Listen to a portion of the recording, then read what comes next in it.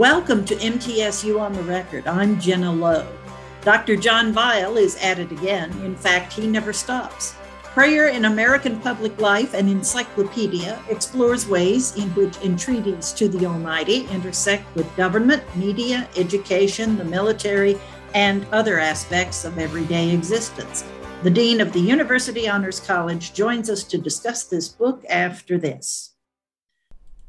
Here are some of the headlines making news at mtsunews.com, the university's news and information website. MTSU alum Ronald Roberts was recently elected as the new president of the MTSU Foundation, while 4 other alumni were appointed as new members of the MTSU Foundation Board of Trustees. Roberts, a managing partner of DVL Siegenthaler Public Relations, will serve a 2-year term as president that ends in June 2024. Newly appointed trustees, Michael Gaines, an agent with State Farm, Ramsey Hassan, transportation business owner, Mike Ussery, president and COO of National Healthcare Corporation, and Nashville attorney Luther Wright will serve 3-year terms that began July 1st. And public servants and others can get a financial boost when enrolling in one of MTSU's newest programs this fall. Announced this spring, the new Public Safety concentration in the Integrated Studies major is designed for those in law enforcement, homeland security, emergency management, fire safety, dispatch, and other public service professions at the local, state, and federal levels. Classes for the concentration begin this fall. The first 50 students to enroll will receive scholarships of $500 each. The degree will give students of public safety an opportunity to learn and build upon important knowledge and skills in key areas directly tied to their work. For MTSU News at any time, go to mtsunews.com. John, welcome back, and thanks for being with us. It's good to be here. We pride ourselves on having separation of church and state in this country. However, prayer has been the driving force behind a lot of political movements that have changed the country, including Manifest Destiny, abolition of slavery, prohibition, and the civil rights movement. How do you explain this apparent dichotomy? Well, of course, we sort of have a bifurcated approach to religion, which is reflected in the First Amendment. We prohibit an establishment of religion. There's no official church. Even state establishments were eliminated by 1832, I believe it was. May have been 1834. But by the same time, we recognize its free exercise. We have a government that is not attempt to further specific religions, but is generally sympathetic to religious exercise. So on balance, how has the U.S. Supreme Court handled cases over the years in which the right to freedom of religion, as exemplified by prayer, has come into conflict with other constitutional rights? Well, if we focus specifically on prayer, it's sort of not recognized. In the 19th century, it was very common to have devotional Bible readings, often accompanied by repetition of the Lord's Prayer in public schools. This created conflict among Protestants and Catholics because Protestants thought that the King James Bible, was acceptable to everyone, and Catholics said, no, we not only do we have our own translation, but we really don't like people reading the Bible on their own without some kind of instruction for the church. Today, when we think of parochial schools, we often think of schools that were formed in the aftermath of desegregation. But long before that, there was a widespread system of Catholic parochial schools in the United States. In terms of prayer in school, of course, most of us remember Engel versus Vitale, 1962, when the Supreme Court outlawed publicly written prayers for students to repeat in school. This was followed up in the next year, Abington versus Schempp, with a similar prohibition on devotional Bible reading and prayer. The situation's gotten a little bit more muddied. As you know, this last year, there's a case, this year actually, that was decided on the West Coast where a football coach went to the 50th yard line after games, kneeled down and said a prayer that was apparently joined by other people. And the Supreme Court in this case said This was his private free exercise. He was not exercising the right as a coach, but as an individual of faith. And there was no compulsion for people to join him. Now, it's one of the clearest cases of this term, and indeed of any term, where the two sides of the court seem to be actually not only have different opinions, but have different facts. The majority says this was his private devotion, no compulsion, and the minority say, look at these pictures of all these people crowding around him and joining him in prayer. And some of them said that they did feel, at least peer pressure to join. There was another decision 2 or 3 terms back in which the Supreme Court upheld prayer in public meetings on the theory that adults who would be attending, these were like town council meetings, adults who were attending would be far less impressionable and far less subject to peer pressure than, say, would high school students. And the court had, after Engel and after Abington, the court had further extended a prohibition to prayers at high school graduations and prayers over public loudspeakers at public school football games. So this latest Kennedy decision, may or may not stay. It's a little bit of an anomaly, but again, it's based on the notion that he was on his own. According to the majority, other coaches, other people at this time were texting their friends, participating in pep rallies, or doing other things that were not required by their job. The situation is complicated in this Kennedy case by the fact that when he first got there apparently was a tradition that he inherited, where the coach would have a prayer with the team before they went on the field, and he would later give pep talks afterward in which he would often evoke religious themes, perhaps even cite prayers. The majority says, look, when he was asked to stop those activities, he did. What remains is his, purely private action, and therefore does not represent compulsion. But again, there was real strong disagreement as to what the actual facts in the case were. We'll take a break here. We'll be back in a moment. This is MTSU on the Record. The Middle East Center at MTSU seeks to promote greater understanding of the politics, history, and culture of this vitally important region of the world. Its mission includes the promotion of outreach programs and faculty research. The center sponsors lectures by Middle East experts and scholarly exchanges. We're especially pleased to offer a new interdisciplinary minor in Middle East Studies with courses in Arabic and Hebrew.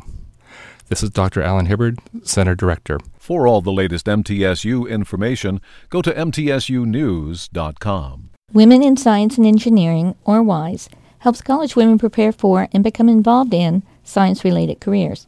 WISE nurtures women's interest in these fascinating and critical fields and provides mentoring and networking opportunities.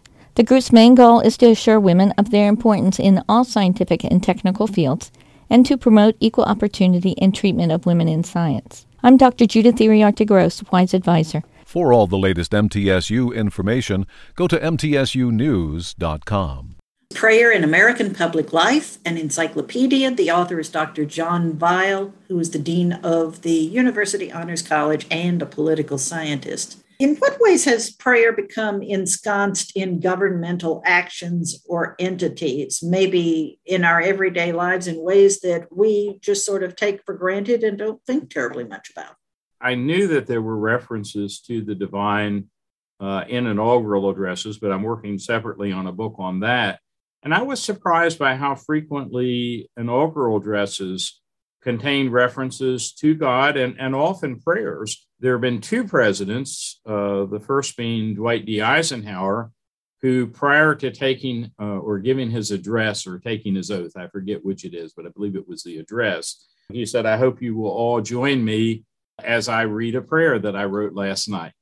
And I believe one of the Bushes did something very similar at his inauguration. One of the institutions, which it's not a governmental institution, but it's closely connected, is the National Prayer Breakfast, which was started back in the 1950s and is almost obligatory for the president and for other top officials to attend. And most of them are quite willing to do so. Some have been fairly controversial. One occurred when then President Trump denounced Pelosi and said, I know Pelosi says she prays for me, but I don't believe her. or she prays for me, it's not for my good. And of course, the 50s were a time where often political leaders used the fact that we were a Christian nation, or at least a nation that permitted Christianity to thrive as opposed to godless communism. So, this was the time that we added the words "under God" to the Pledge of Allegiance and adopted "In God We Trust" as our national motto. How did the governmental acknowledgement of Thanksgiving come to be?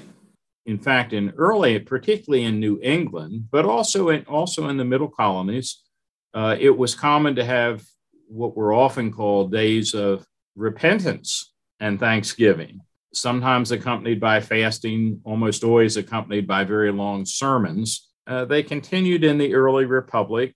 Some presidents, Jefferson was very opposed to them because of his concerns about separation of church and state.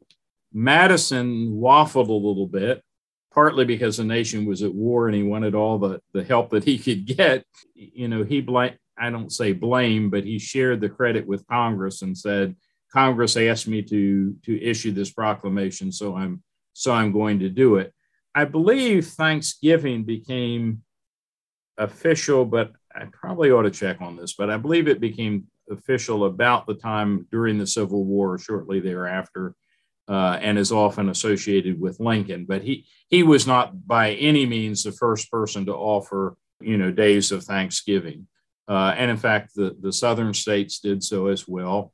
Interestingly, during the Revolution, George III proclaimed days of fasting and Thanksgiving in England, just as we were doing it here. And, it leads to, Lincoln's very astute observations in the second inaugural address that, which is a puzzle, that, both sides of the conflict prayed to the same God, read the same Bible, and yet, they were asking God to do contradictory things. And as Lincoln said, clearly God can't equally honor the prayers of both.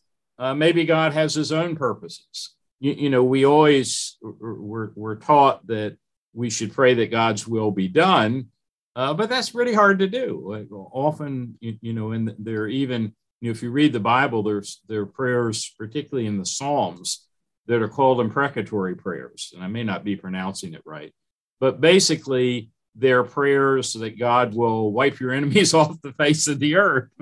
And, they're very real. I mean, when you read them, you say, yeah, I feel that way sometimes too. But sort of the Christian approach is that we are supposed to pray for our enemies. And I don't think it's just in the Steve Bannon sense. I heard him the other day saying before the January 6th that it was time to pray for our enemies because we were about to wipe them off the earth. I'm exaggerating a bit, of course. We know in Nazi Germany that much of the church there was co-opted because Hitler was very good at using the symbol of the cross and using other Christian symbols and basically distorting them. The Bible says, at the last judgment, not everyone who says, Lord, Lord, is going to enter the kingdom of heaven, because some of them, in effect, are using the Lord's name in vain, if you want to go back to one of the commandments. I heard someone the other day talking about someone who said that he prayed for Putin, and I said, well, I hadn't come to that point, but I did pray. I do pray not only for the people of Ukraine, but for the people of Russia, many of whom are, fighting and dying for a cause that they did not choose and, may not have chosen to go were they not required to do so. Or protesting against it and being thrown into jail. Yes. And of course, when it comes to Thanksgiving in this country, which is not ruled by an authoritarian regime, you can celebrate Thanksgiving as an agnostic or an atheist by simply thanking your family and friends for their love and support. You don't have to believe in a divine being to celebrate Thanksgiving. No, that's right. I mean, the gratefulness is a Christian virtue, but it's certainly not an exclusively Christian one. I liked the story of how prayer was slipped into the schools through the McGuffey Readers, which were standard textbooks in the mid-19th century. Tell us about them. They weren't slipped in by governmental authorities. I mean, McGuffey was an educator who I believe had roots at Miami University of Ohio, and then I believe ended up his career at University of Virginia. He did, in fact, if you read the early stories, you'll have stories, say, Daniel in the Lion's Den, or Daniel in the Lion's Den, or David and Goliath, and this kind of thing that were, maybe the Ten Commandments or the, selections from the Sermon on the Mount, just like you'd have orations from Patrick Henry or, speeches of George Washington. We were living in a time where the United States was far less diverse than it is now. And there was sort of a generic, not by any means to say that there weren't Catholics and Jews and, even various groups of non-believers, but there was just sort of general perception that Protestants, most Americans were Protestants, and that most Americans generally agreed on, basic ethics and basic teachings from the Bible, and that it wasn't sectarian if they were based on the Bible or one of these common sources. And, frankly, one of the problems we have today is, the Supreme Court has said you can't have devotional exercises in school, but there's a real need for biblical literacy. I mean, we got plenty of people in school, you mention a name of a biblical figure and they have no idea who you're talking about. Well, if you're going to learn John Milton and Shakespeare and all the rest, then you need to have some biblical knowledge as well. If I want to go back to something, if I may, one of the things that I'm most pleased about in my book is the cover. I got an image, which is a very powerful image of Uncle Sam in his suit with his hat off, which is very interesting, in front of him. And he has his hands clasped in prayer. And this was, remember I talked about the National Prayer Breakfast. One of the big supporters of this was Conrad Hilton, the hotelier. He had this image prepared, and then he would distribute it along with a prayer that he wrote that went with it. And so it actually epitomizes the time in the United States where perhaps prayer was a little bit less controversial than it is today. Time for another break. We'll be right back. This is MTSU on the Record. The Middle Tennessee Writing Project is a program that fosters the effective teaching of writing to students in kindergarten through high school. The project hosts annual summer institutes where teacher participants teach and learn from each other effective techniques of teaching writing. In addition, the project sponsors summer writers' camps for youngsters. MTSU is one of 185 sites of the National Writing Project and one of only 2 in Tennessee. For all the latest MTSU news and information, go to mtsunews.com. The Army ROTC College Program at MTSU prepares students mentally, physically, and emotionally to become leaders and promotes virtues of duty, honor, country. ROTC cadets are involved in all academic disciplines, athletics, and student organizations at MTSU. Full scholarships and tuition assistance are awarded based on merit. All cadets upon graduation will serve their country as second lieutenants either in the Army, Army Reserve, or Army National Guard. For all the latest MTSU news and information, go to mtsunews.com. We're talking about prayer in American public life, an encyclopedia, and Dr. John Weil is the author. He's the dean of the University Honors College, as well as being a political scientist, constitutional law scholar, and a lay preacher. Have you ever heard of the beat poet and later hippie poet Lawrence Ferlinghetti? I'm not sure that I have. He wrote something called Loud Prayer, which he recited at the band's final concert, The Last Waltz.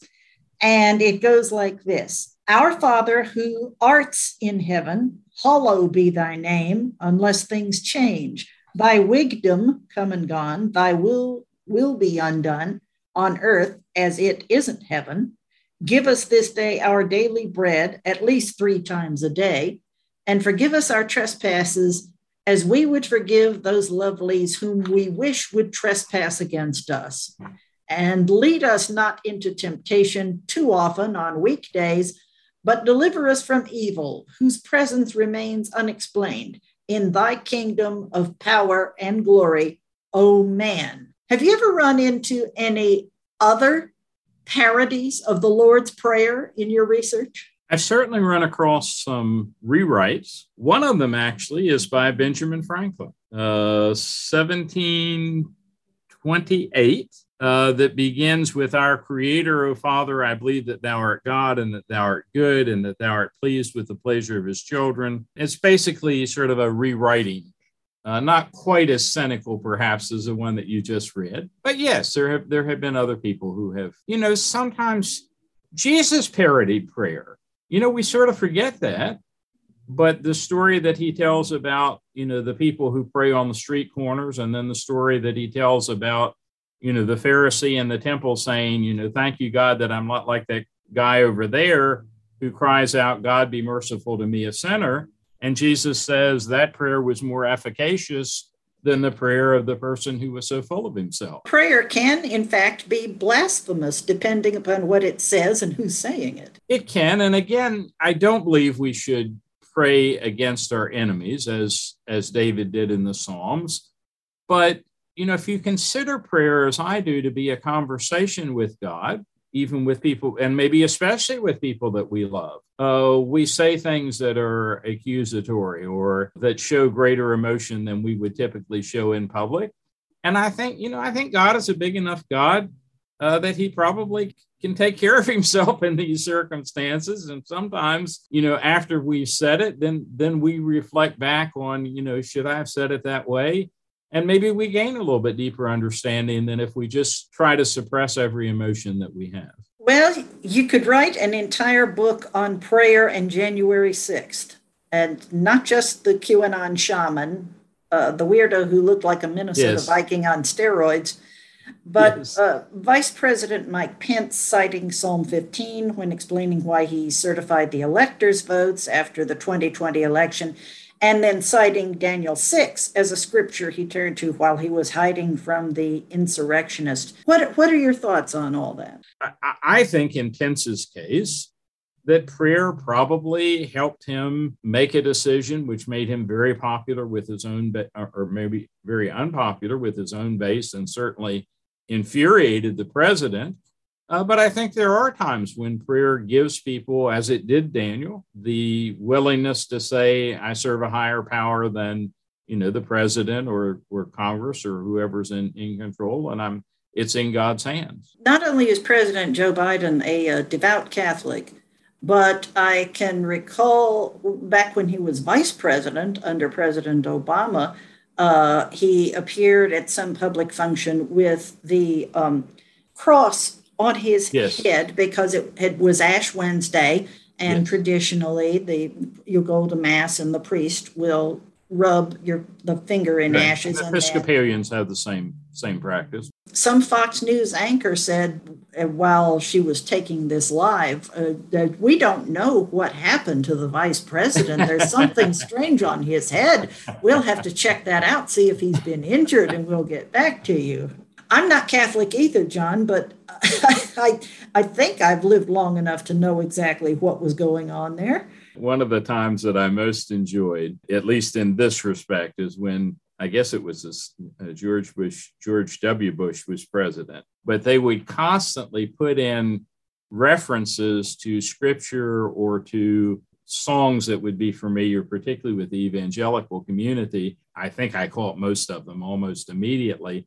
It'd take the New York Times 2 or 3 days to realize even what had happened, that it was sort of a way of speaking beyond the typical media audience, to a particular group of people. And to some extent, one of the interesting things, and I guess maybe because I'm Protestant rather than Catholic, but I was not familiar with this song On Eagle's Wings, which Biden routinely quotes. We tap into different traditions, and sometimes, these traditions and these beliefs give us greater thoughtfulness, greater attention to justice than they otherwise do. And sometimes people just use them blatantly. You wave a cross or you wear a cross and think that, that somehow baptizes you into Christianity, or that particular group of voters necessarily is obligated to you. Prayer is not only a plea for guidance, but it's also an expression of hope. With Yes. all the public agonies we've experienced and continue to experience, are we still a hopeful people? We seem in the last 5-10 years at least, we have less trust in some of our institutions. And, to some extent, that's American. I mean, our whole system is built on separation of powers, checks and balances, not giving any one person or even any one branch of government complete authority. But yes, I mean, it does trouble me. And of course, organized religion has taken a hit as well. COVID didn't help. A lot of people who were in the habit maybe of attending church have ceased doing so.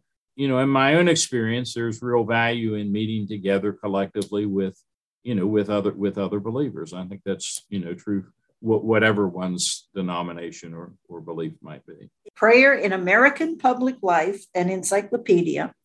Go to the First Amendment Encyclopedia website, which is an offshoot of MTSU's Siegenthaler Center. And you will be able to purchase a copy there. Google it. And remember, it is a reference book. It wasn't meant to be read from A to Z. It was meant for research purposes. However, if you want to read it from A to Z, that's cool too. Dr. John Vial, thanks for being with us. Thank you. It's always a pleasure, Jen. We'll be right back. MTSU's Jewish and Holocaust Studies minor offers undergraduate students a chance to study the culture and religion of the Jewish people and the Holocaust in an interdisciplinary program. Studies include history and culture, theology and philosophy, and the arts and social sciences. Courses tackle vital topics central to local and global awareness, including multiculturalism and the meanings of diversity, religious tolerance, and genocide. For the latest MTSU news and information, go to mtsunews.com. The Tennessee Employment Relations Research Association, or TARA, gives labor relations specialists and academics a chance to share their views and their data. TARA wants academics and others interested in human resources and industrial relations to work together at meetings and conferences to strengthen the workplace. Many MTSU faculty belong to TARA, which has members in 20 states and 7 nations. For all the latest MTSU news and information, go to mtsunews.com. Randy Weiler has the middle moment.